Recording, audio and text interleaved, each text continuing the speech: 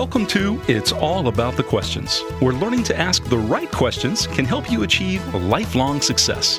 Now, here to help you ask all the right questions is award-winning author, international speaker, and business strategist, Laura Stewart. Good morning, afternoon, and evening, everyone. And I can't believe I've been saying that for over 6 years now. It is truly amazing to me that I've been doing this show for that long. 5 years on broadcast as well as podcast.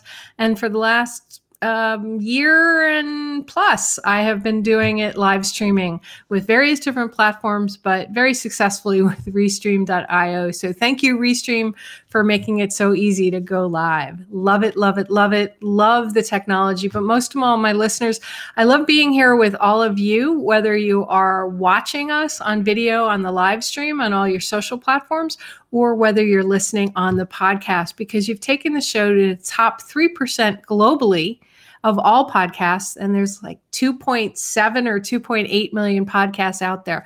So I am very grateful for all of you.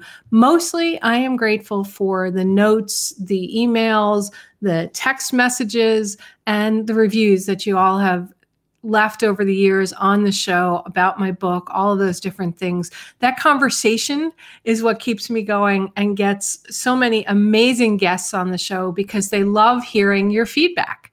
And I love it as well. So keep those coming. Remember, you can always get me at it'sallaboutthequestions.com or on any of the social media platforms. You can typically find me, the Laura Stewart, on all of the social media platforms. So let's dive right in today with my next guest, who's somebody I've known for a really, really, really long time.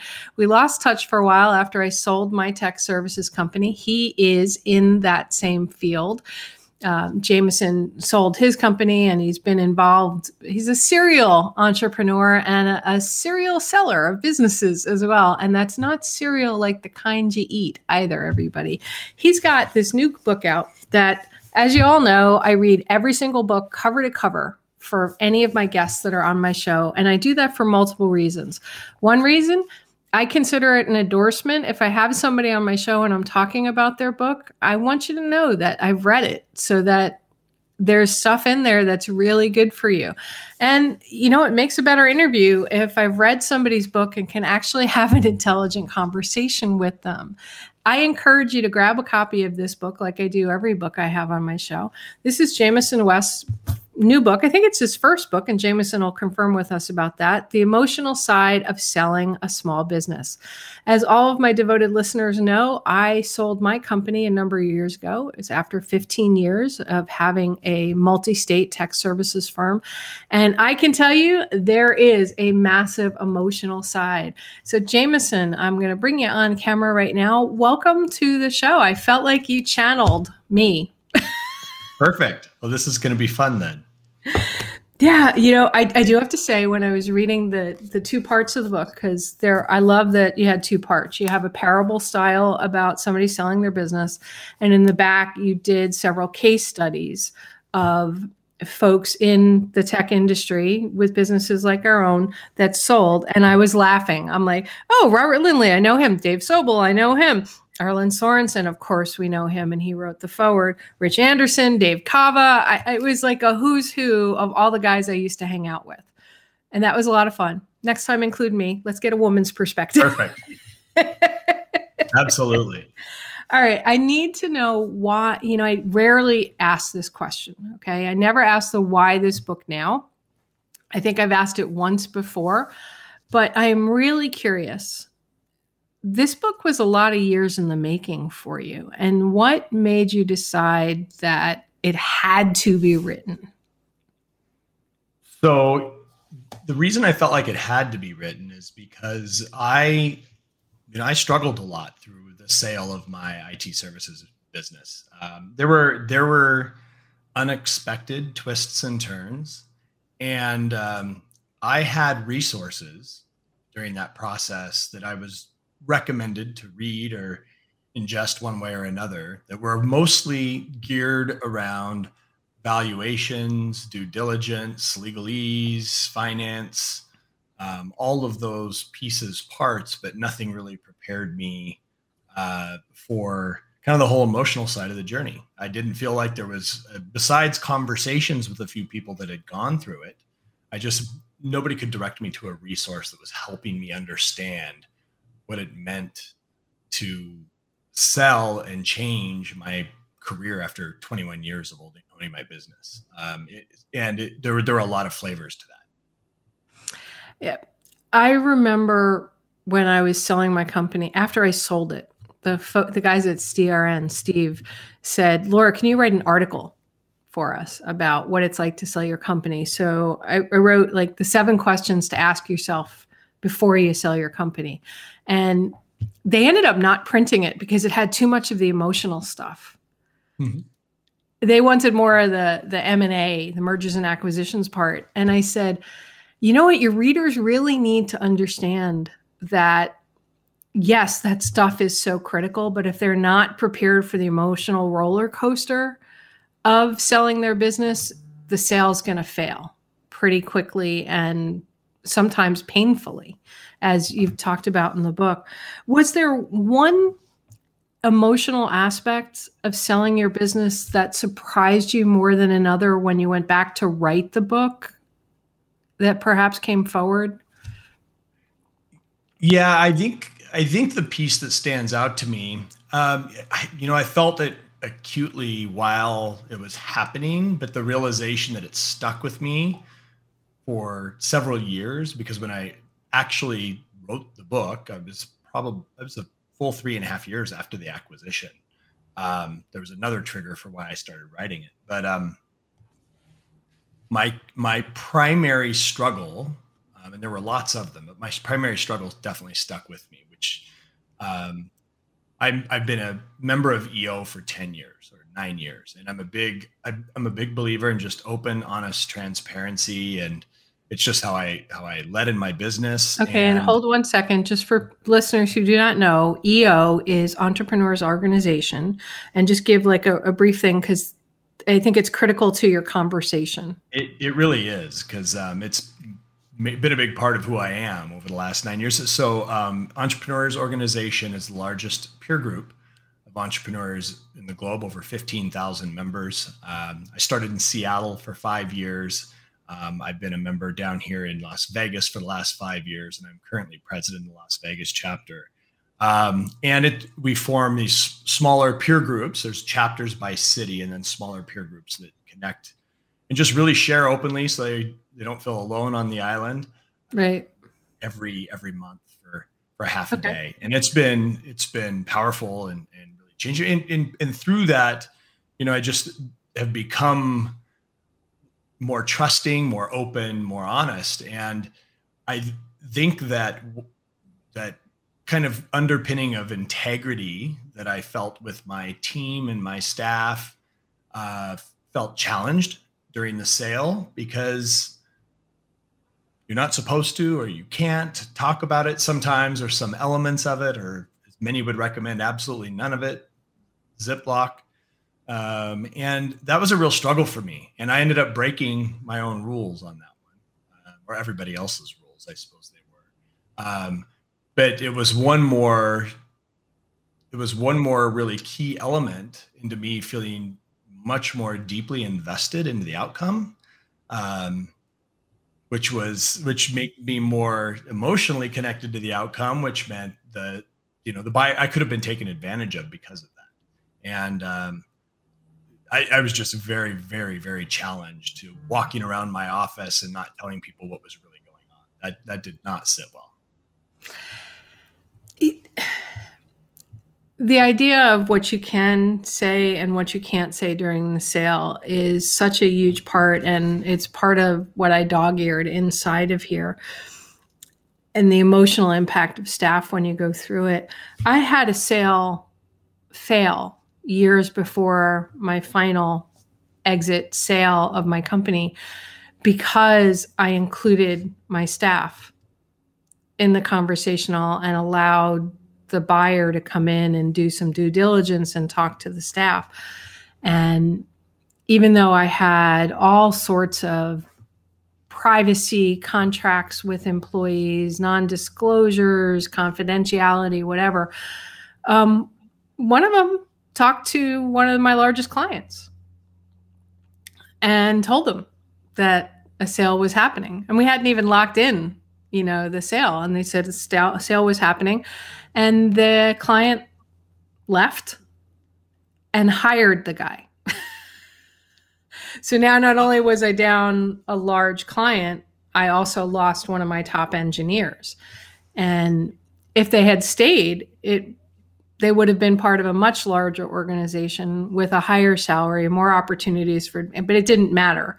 They were just angry about all of that. I found out because they wanted to buy the company, but they never acted like they were interested in stepping up in an ownership way in the company. They always acted like staff kind of thing. The second one, I chose not to tell anybody anything. The sale went through. I did have some annoyed people at the end, and some people left, and I had to, bring lawyers in for a lot of different reasons. But it is interesting, that idea of it, because so many entrepreneurs, I don't know how you feel about it. Well, I do know how you feel about it because it's all in your book, right? But the staff is more than just staff. They're not just employees, and clients are not just clients. You become, as an entrepreneur, very invested in them and their lives. So it's hard. How would you recommend somebody align that in themselves? Well, I think, it's hard to recommend because everybody has their own sense of those relationships. I think at the end of the day, I followed my heart a little bit on that one. And while I opened myself up for what could have been a much less positive outcome, and the story in the book isn't necessarily my story. There's elements and pieces. I was curious about that because the parable very much a fable. I'm drawing from other people. I'm drawing it, and that didn't end up being exactly me and my story. But there's some pieces and parts that are, and for me, there were a couple of key people, especially people I was particularly close to, that I had to tell early, because they could just sense that part of me was like not even making critical decisions in the business, because you don't want to, if you know that you're going to sell, you're not going to invest in something that's going to draw cash or not have absolute ROI, or you're not going to do an internal infrastructure project or whatever. You're not going to do things or invest in ways that the new buyer may not value or pay you for. It's like burning money. So that was a big part of it. For 3 or 4 months, I just didn't make decisions. And I was never that. I was like, well, let's hold on that. Let's not do that yet, because none of it would make sense to the outcome of it. And everybody, I went from having an open office door to starting to close it a little bit more, or maybe not showing up to certain leadership meetings or whatever, those weren't the best ideas or things to do. But I just felt very, very challenged by telling people we couldn't do things and not telling them why. We have the cash to do it. We know it's a good idea. We know what the strategy is here to move forward. And I was putting the kibosh on things with no obvious reason. And it was easier for me to withhold information. I wasn't going to make up a lie. So I just withheld. And that it's the same thing to me. It was a challenge. It just felt dishonest. And so I broke down pretty quickly and started telling key people, eventually the whole leadership team. And then it bled out a little bit from there into folks who I trusted. And ultimately, for me, not what happened in the book, but ultimately for me, I invited the acquiring company up to meet the whole staff and announce the deal. I think it was a full 2 weeks before we actually signed paperwork. And a lot can go wrong in 2 weeks before you sign the paperwork. So it was a lot of trust. And frankly, the folks I sold to, they were great and they're high integrity. But if I'd picked the wrong people, at that moment especially, they had me over a barrel. They could have done anything. I was completely invested with my whole team and my, everything. And at that point, I could have been picked on pretty hard. but they did not take advantage. But it definitely put me in a precarious position. Right. In the parable story, you talked about how the bookkeeper left, and Acacia, which Acacia. is Acacia, which is your sister's name. I use family names. Yes. Yes, which is beautiful. And you talked about how after she found out about the sale, you told the leadership team, and this is in the parable, not necessarily what matches with your story. She was so angry and stormed out of the meeting. Basically, after the meeting was over, you went and you talked to her in the office, and this is the worst time ever that you could have done this, because this is what's going on in my life. And I know for myself, that was one of the hardest parts of telling everybody the company has been sold, even though you are doing everything you can to have them keep everybody. There are redundancies in sales that happen, and you've offered to find them new jobs and do everything. That's still that anger of they feel, well, I'm entitled to always have a job, and that you will always take care of me. As an entrepreneur, that's such a hard thing. I mean, just in the newspaper, what was it yesterday? That guy from Better.com, the CEO, he gets on a Zoom call, fires 900 people, and accuses them of only working 2 hours a day because they didn't respond in a timely manner to phone calls or this or that after they got a $175 million round of funding, right? So there is that, which is really pretty horrible thing that he did in the way he did it. Amazing. It's a much bigger example of it, but there is this sense of, and people are probably going to flood with these conversations about the thing I'm about to say. Employees, staff do feel a sense of entitlement to get a paycheck every week, no matter sort of what they do. As an entrepreneur, some days you don't take a salary because you need to meet payroll and maybe the money hasn't come in that you need for something or whatever. How did you deal with that and discover that when you were doing the nonfiction portion of this and hearing other people's stories, which is a very common thread, this theme, dealing with that, Jameson, the weighing what's right for you as the owner versus the fact that you're a caretaker in some ways for staff, for clients, for vendors, for whatever. Yeah, this is like it's like a little test of capitalism at its core. It's just this it's this dichotomy between understanding as an entrepreneur and an owner who is really responsible and accountable for making sure that everybody gets, and then you have that weight of responsibility of not only your employees, but their spouses, their children, and health insurance, and it's a weight. And you have those team members who get it, and you have those team members that don't. And then when you go to sell, you're like, well, it's time for me to get mine. And that feels pretty selfish. Yeah. So absolutely that goes through your head. So, something that I kind of drew from and a little bit in reality, it went in the story, but not exactly. I actually had an all cash offer from a company that would have guaranteed a little bit more than I would even get with my earnout in my actual sale. But from a cultural perspective, it was partially the people, but it was also just my brand, my baby. I want a little bit taken care of. I knew it was going to disappear, become somebody else's, a branch of somebody else's office and not really be there. But there was, my clients and my team, and I wanted them to have that opportunity to not have the carpet ripped out from underneath. So I did take a slightly lower, less guaranteed long payout over guaranteed cash up front for that reason. So, there's that fine line between, how I've seen people sell in an extraordinarily selfish way, but it's their right in the sense it's a struggle because it's also their right to do so. They took all the risk to build the business, and there's a lot of frustration. There can be a lot of frustration with folks on the team when that happens. I think I avoided that component. I think people were wondering, why are you selling? We had momentum. We'd gone through a challenging time, and in my business, we'd acquired four other companies a few years earlier, and the team that I had at that moment had persevered through some really difficult times and created a really profitable situation for us in 2015.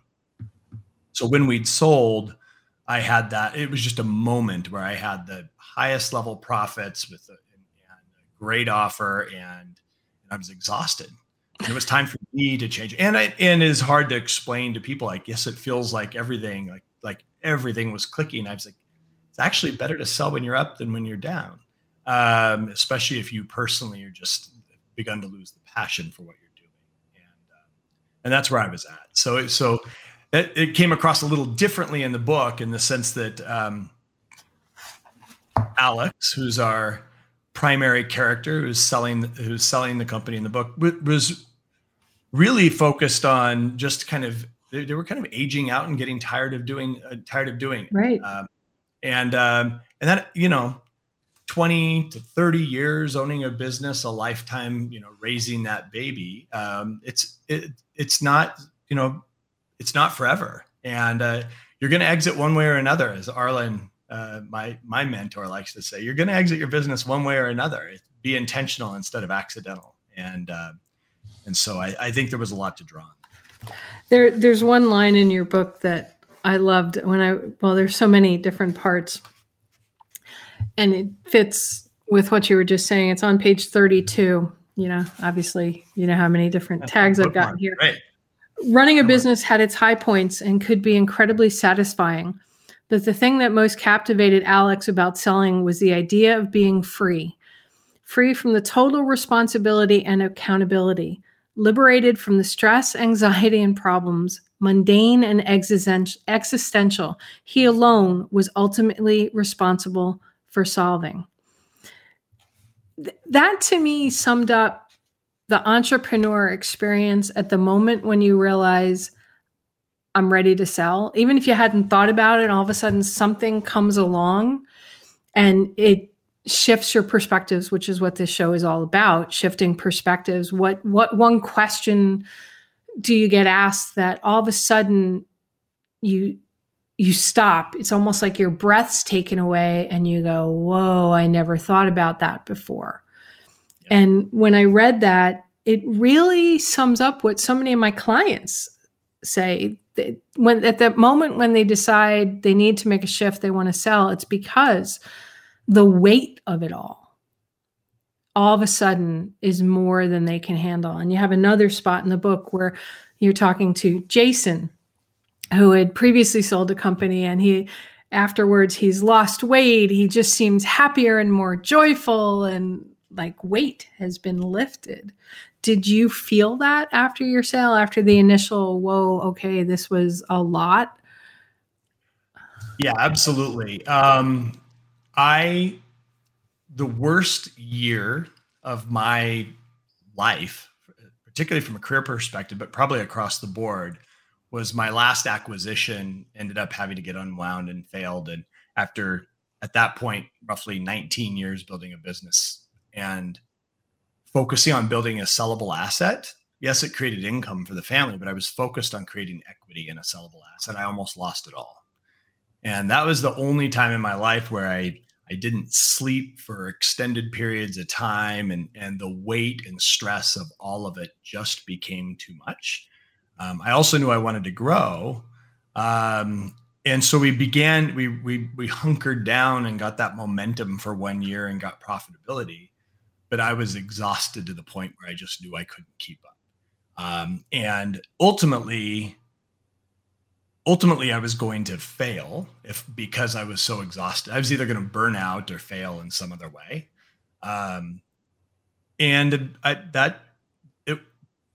To have all of that off my shoulders for a while was enormous. And I'm back doing other things, multiple companies. I am a serial entrepreneur. I knew I wasn't over. I had lots to do.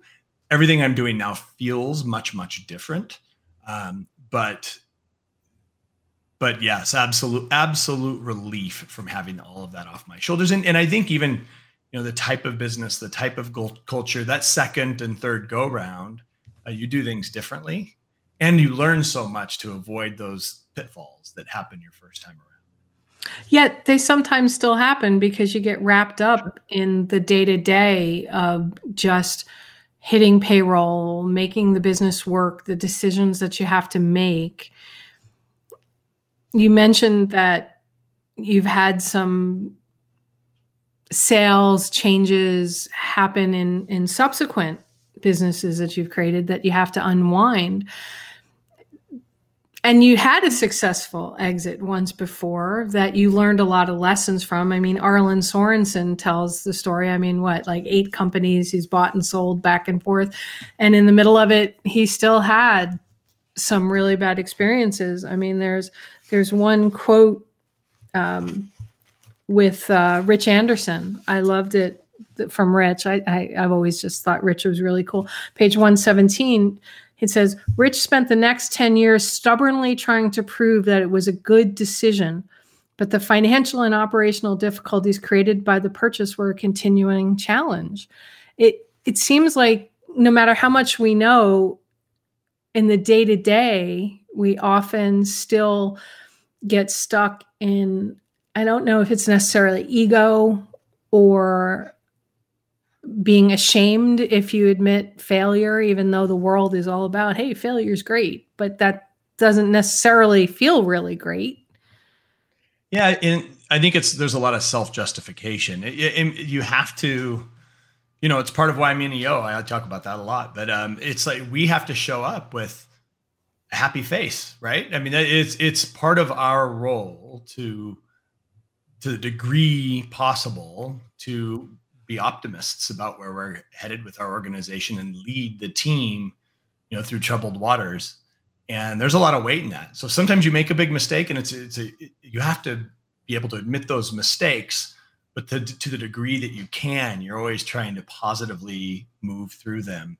And it can be, I think it depends on who and how and what happens.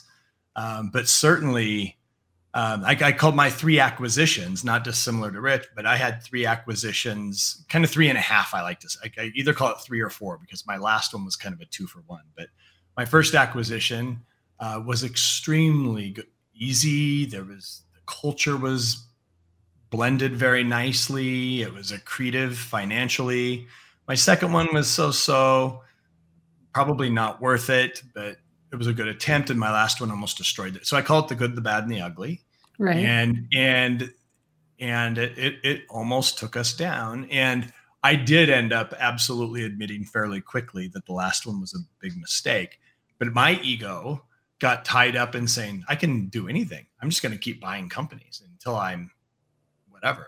And then that little smack of reality hit me and stopped me in my tracks. And ultimately, if that hadn't happened, I wouldn't have sold. I mean, that was the whole pivot for me, as I realized I wasn't invincible.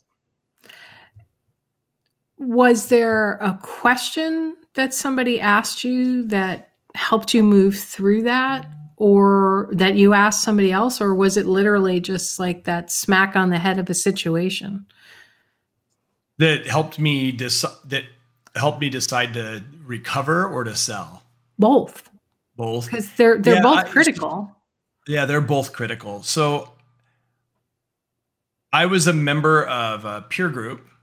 Besides, I was in EO, but I was also in another peer group, formerly HTG, now called Evolve. I was a member. That's how we met, through HTG. That's how we met. Yep. Yes. It was just in case folks didn't know what it was. Very similar, but they're all not in the same geography, but they're all in the IT services space. And of course, Arlen was my facilitator and mentor. And so there were a lot of conversations with him.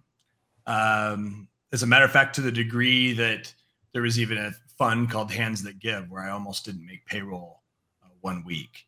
And there was going to be potentially some help in that regard. Didn't end up needing it, which was good. So just skin of my teeth. I had peers who were ready to lean in and help me. So I realized I had support of fellow entrepreneurs that helped me get through it. But then ultimately, my decision to sell was, after a year of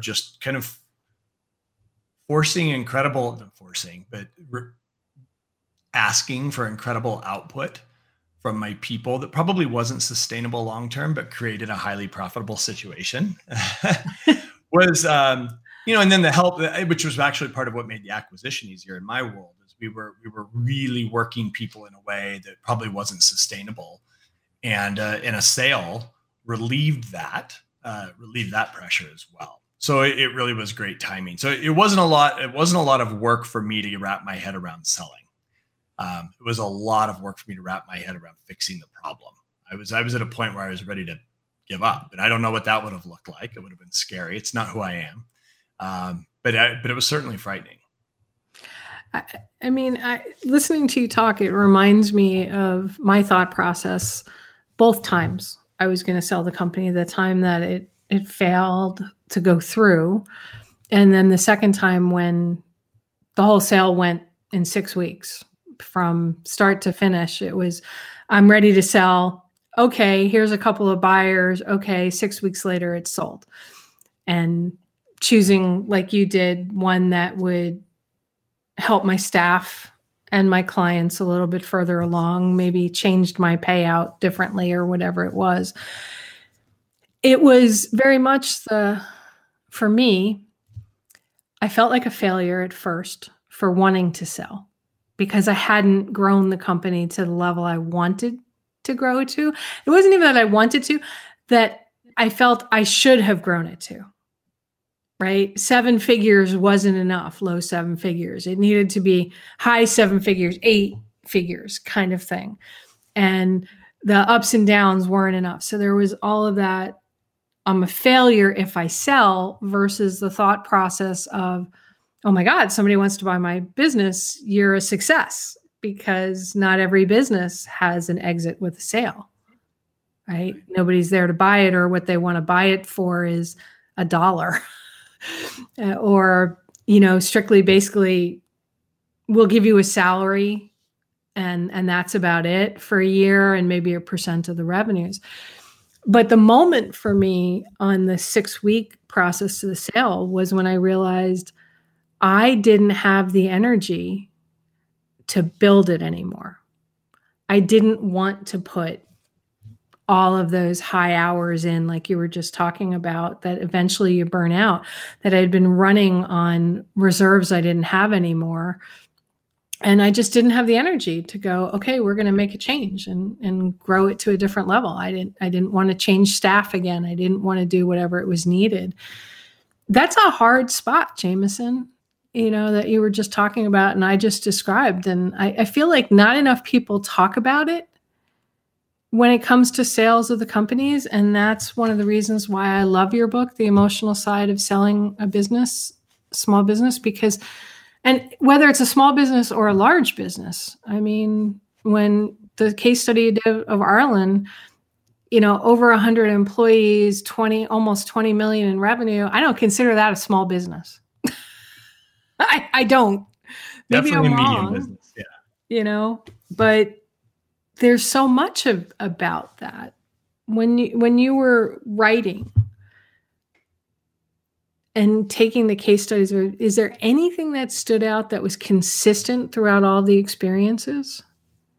Well, the most consistent thing for me was that no matter who I talked to who'd owned a business for a significant length of time, and it was their first real business, when they went to sell, they had a story. There wasn't one that didn't have a story, right? They're like I started just asking a group of people who I knew had kind of followed a similar journey without knowing that they'd had an emotional, a couple of them I knew about pieces of what their emotional, Dave Kava, like I knew pieces of their emotional journey, certainly, but unexpectedly different things came out.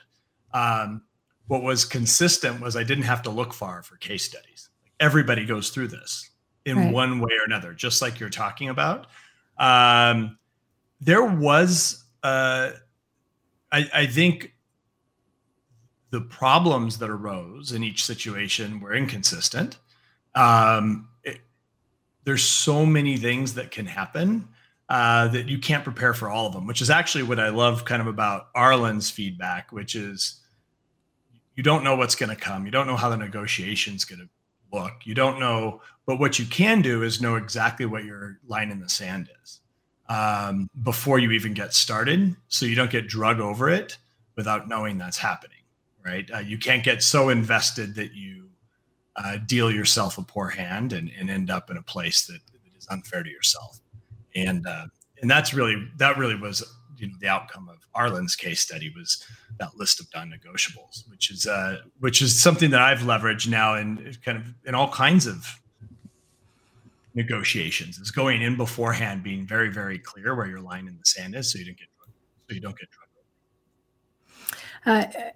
I love the concept of the line in the sand and the non-negotiables with the sale. But what I love best is what you just said, which is it ties into so many other things in life, right? Whether it's personal relationships, business relationships, interactions with children, going into a store to buy something. I mean, I can't tell you how many times I've gone in to buy a car, and you get a quote back, internet based or whatever nowadays, and then you show up to get the car, and all of a sudden there's things that keep trying to drag you over the line that they don't disclose, and they think that that's okay. And you have to be willing. Where's your line in the sand where you say, I'm willing to walk away without that car, without selling the business, without buying something?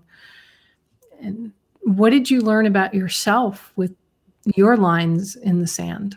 I think one of my key learnings was, or one of my key lines in the sand, I should say, was financially, I did, as part of my deal, take an earn out.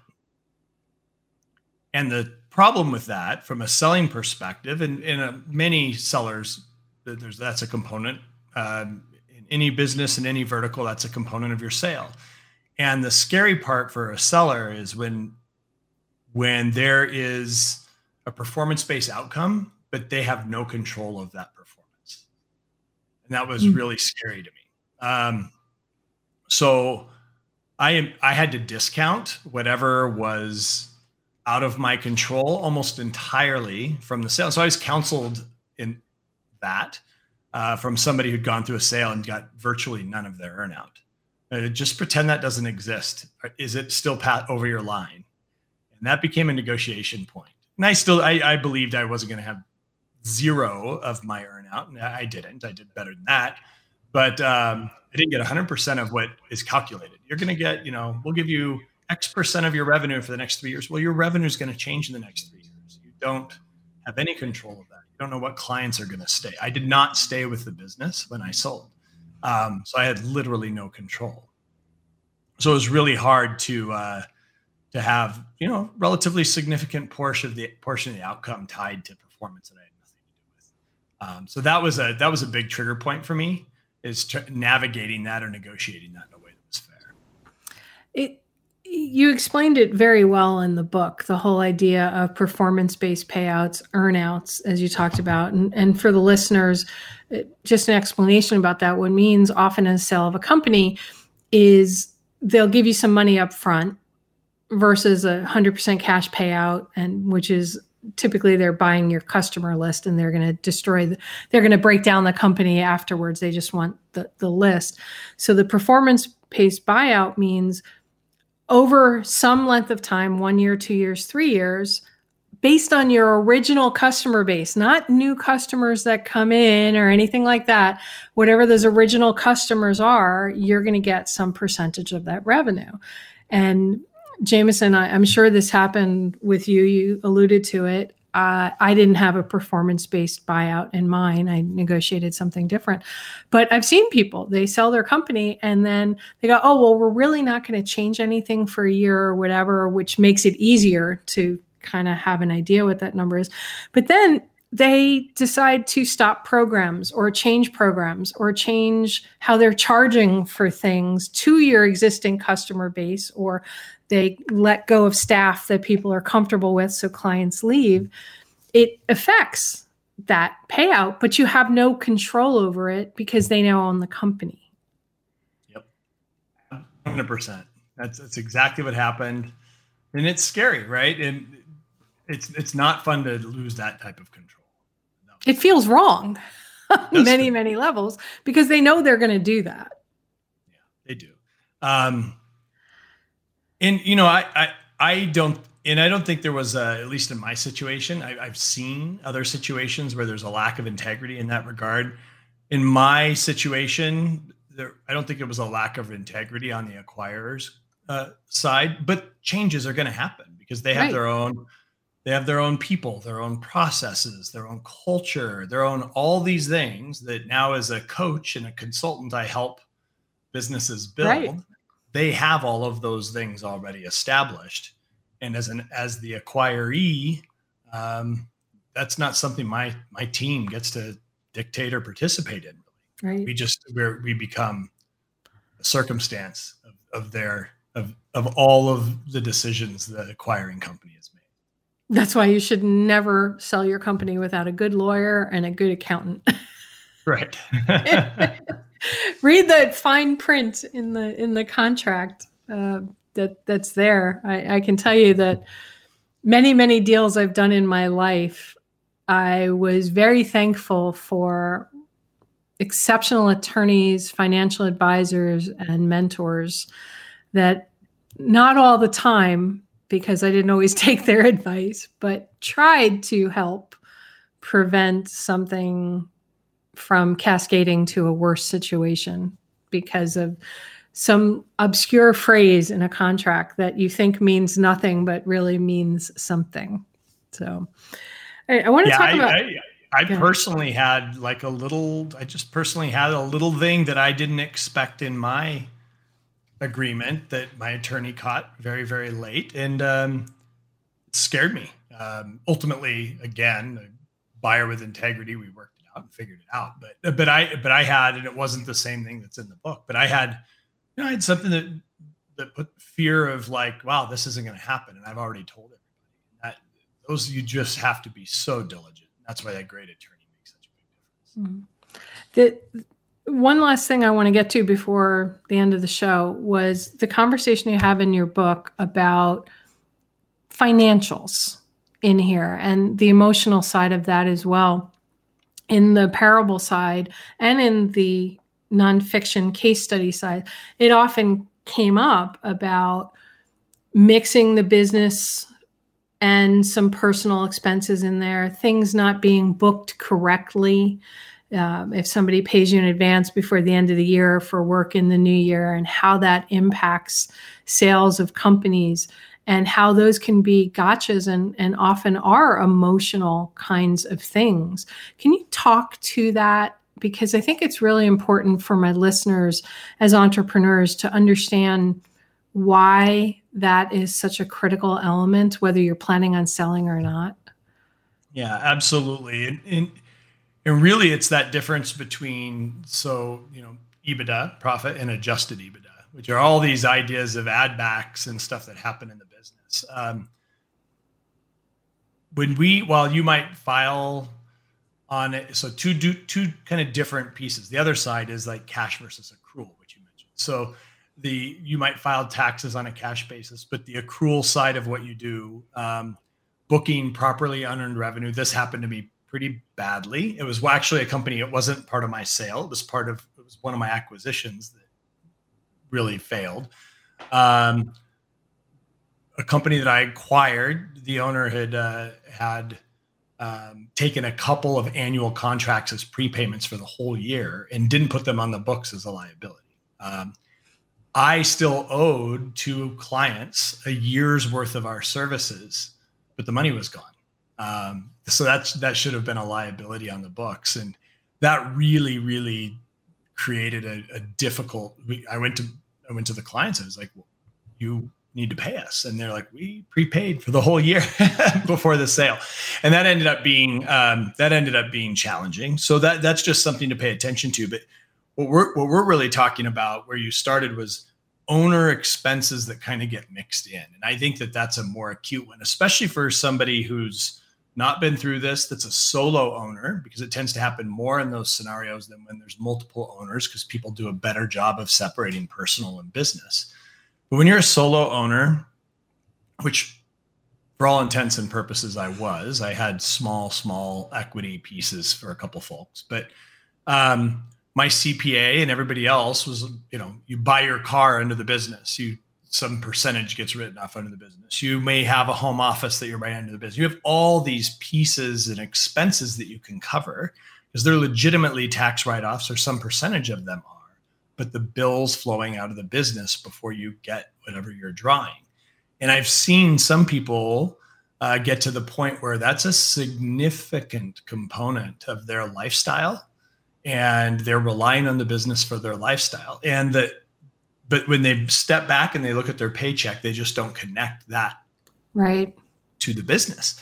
So when you step out of the business and lose all of that, you have to be ready to calculate not only what it's going to cost personally from an income perspective, but on the flip side, what's positive is all of that usually gets added. If that wasn't necessary for running the business, it goes to your bottom line when an acquirer looks at the business and says, we don't need to be paying for your truck or your home office or any of these things. So you can look more profitable and increase your sale. But I think I have definitely, after owning the business for 20 some years, going and figuring out how I take care of everything, that had become just a part and parcel of the business was definitely a struggle. You sell your business, health insurance, go get health insurance. It's as simple as that, right? I mean, there's all these pieces that you just are like, the business took care of all this stuff. It's all gone. So go figure it out. Yeah. Plus the health insurance when you're in a business of a certain size is a different cost factor than when you're going to get it on your own. A lot of it was pre-Obamacare and all those other things. So it's like all of a sudden, can you even get insurance as an individual that doesn't cost $2,000 a month or whatever it may be, right?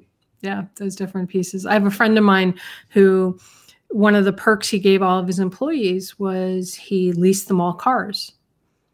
And then his business started failing and he couldn't afford all of those lease payments anymore. But all the cars were sort of in his company name. And the employees were like, well, we can't afford that payment.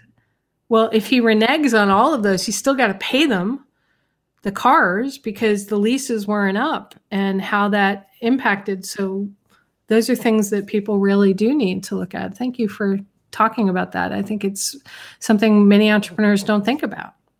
Yeah, absolutely. It's a big change. It's a big change.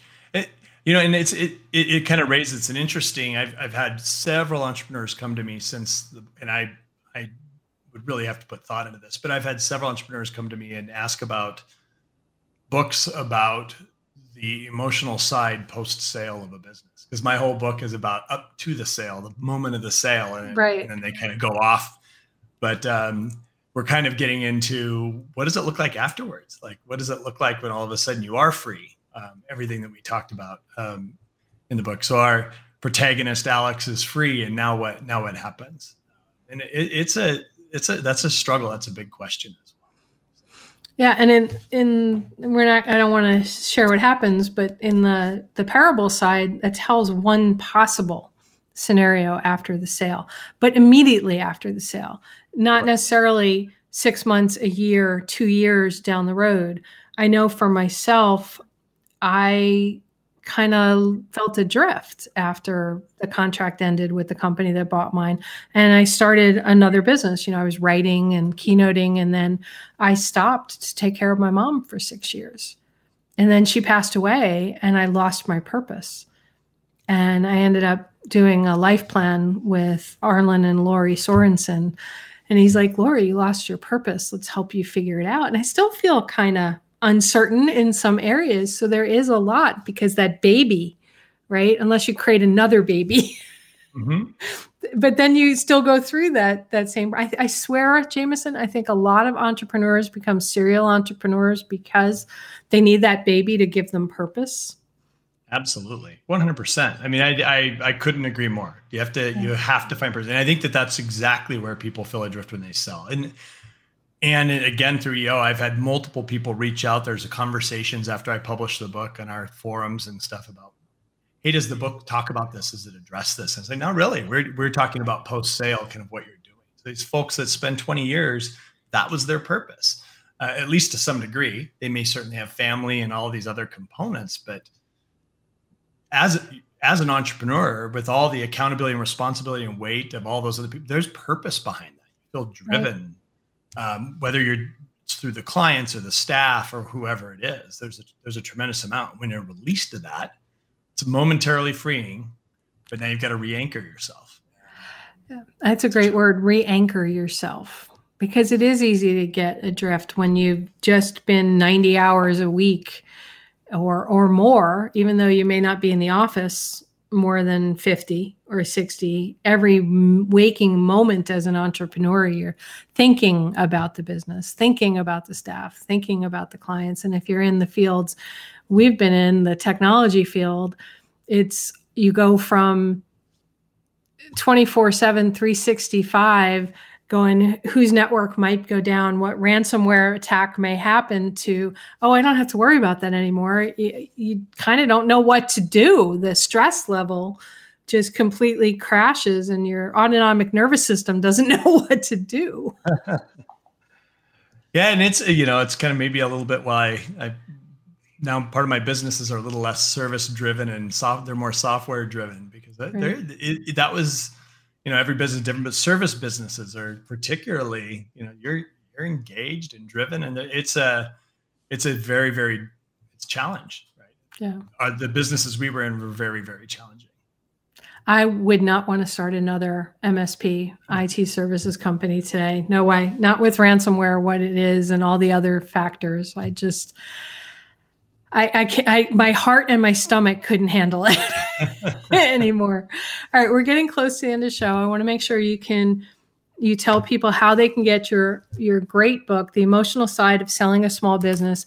And this is not, to me, this is not just for companies that are starting to sell their business or thinking to sell their business. I think anybody who's an entrepreneur should grab a copy of this book to understand not only the emotional side, but you have some really great mergers and acquisitions information in here about that you need to start thinking about your plan from the moment you start your company. And it's really great stuff in here. So how do people get this book, and how do they reach out to you? Yeah. So it's on Amazon, makes it really simple, but the easiest link for me to give you is jamisonwest.com/book. That's the easy way to get right to it. You can contact me there, and there's a link to the Amazon page. So jamisonwest.com/book. Let's see if I can put that up there for the live stream. jamisonwest.com/book, so they can link over to buy the book, and they can also reach out to you. Last thought you'd like to leave my listeners with, and anything that I didn't ask you that you wish I had asked you? I think I appreciate that you recommend that any entrepreneur read the book. I think my last thought is that every entrepreneur should read the book, because you are going to exit your business one way or another at some point. And this at least starts to help you think through all the trials and tribulations and emotional components of what it looks like to do so as a sale. And even if you're selling to your staff or your family or turning it over, there are a lot of helpful components to just kind of help you think about the outcomes. But I really do believe intentionality is a super important part of owning a business. You've got to know where you're going and what the end game looks like. And so this will help you think through that component. I love that. And it truly does. And I'm holding the book up so people can see it on the live stream. But for those listening on the podcast, you can't see us. So consider go checking out where you can see Jamison and I talking. Jamison, thanks so much for being on the show. And I'm glad we've reconnected in person for the first time in years. The book truly is something special. Yeah. Thank you for having me. I appreciate it. I always talk about the books that I have on the show and my guests that I have on the show. I've known Jamison for a really long time, and I love his honesty and his integrity throughout all the years I've known him. And I really love this book, The Emotional Side of Selling a Small Business, because it really talks to what it means to be an entrepreneur at all phases of your business. And it says things that you're probably saying to yourself, but you've never admitted to yourself before. I'd love for you to share on social media or shoot me an email at laura@laurasteward.com to let me know what you think of this episode and what you think of possibly selling your business, your experience as an entrepreneur, because I'm all about the questions. And at the end of the day, the right questions can change your life. So what are you asking? Have a great day, everyone. You've been listening to It's All About the Questions, starring Laura Stewart. Connect with Laura at it'sallaboutthequestions.com and download a free workbook that will help you ask better questions starting today.